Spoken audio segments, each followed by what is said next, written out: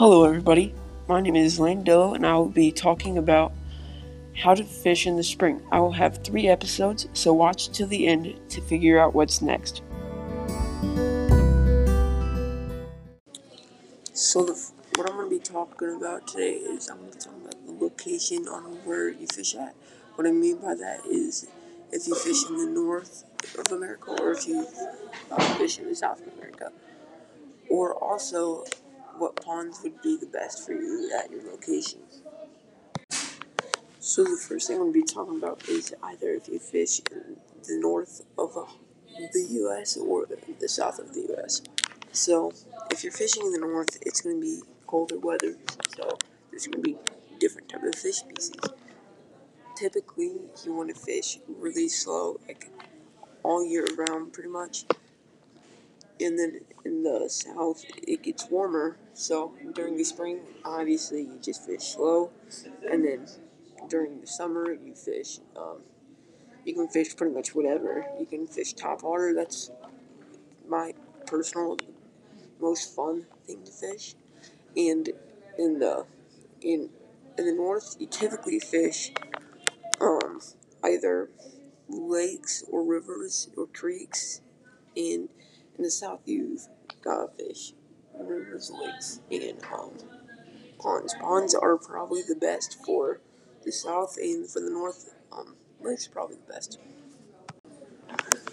The next thing I'm going to be talking about is the best locations. So, like I was saying, in the north, most of the time, lakes are your best go. And same for the south, honestly.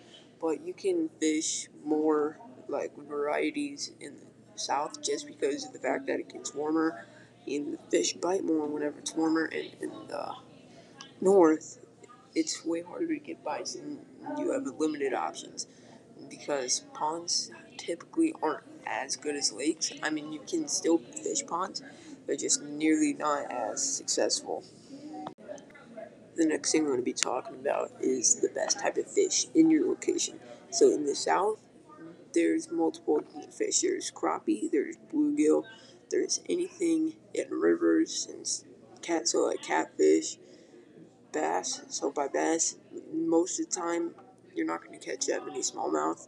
You're going to catch mainly bigmouth, largemouth bass. And then in the north, you're going to catch a variety of everything, but it's a very good for smallmouth bass. The next thing I'm going to be talking about is what ponds are the best. So it really depends on the size and the population. If there's a large population in your pond, but they're all small, what you want to do, you want to catch some bigger fish out of a different pond and stock them all in there, because in the future then there's going to be a large population of bigger fish, which is the most fun to fish in, obviously. That's why lakes are a great location to fish, and if you have a small pond with big fish, throw some smaller ones in there, and then you can get a bigger variety of fish. So it's really all about stocking up your ponds and stuff like that. The next thing I'm going to be talking about is lakes. I'm not personally too informed on lakes since I don't fish them too much. I typically fish ponds since I'm in the south area. So, but lakes, typically, you don't want to fish. You want to fish places that have a nice and grassy bottom with tons of cover. So, like, for example, if there's just a straight... So, it's kind of hard to explain on lakes. So, if it's 100%, like, let's say it's a straight rock bed and there's grass in the very bottom with, like, a tree falling down in there, that is a great spot to fish. But if it's just, like a mud wall or something like that, and the bottom is just pretty much straight rocks and nothing else, that's not that great of a place to fish. That's just how fishing is.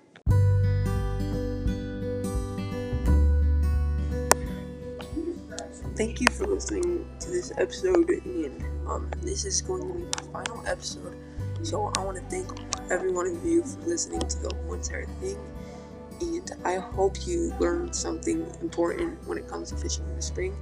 And I definitely hope you get out in the waters and catch yourself some fish.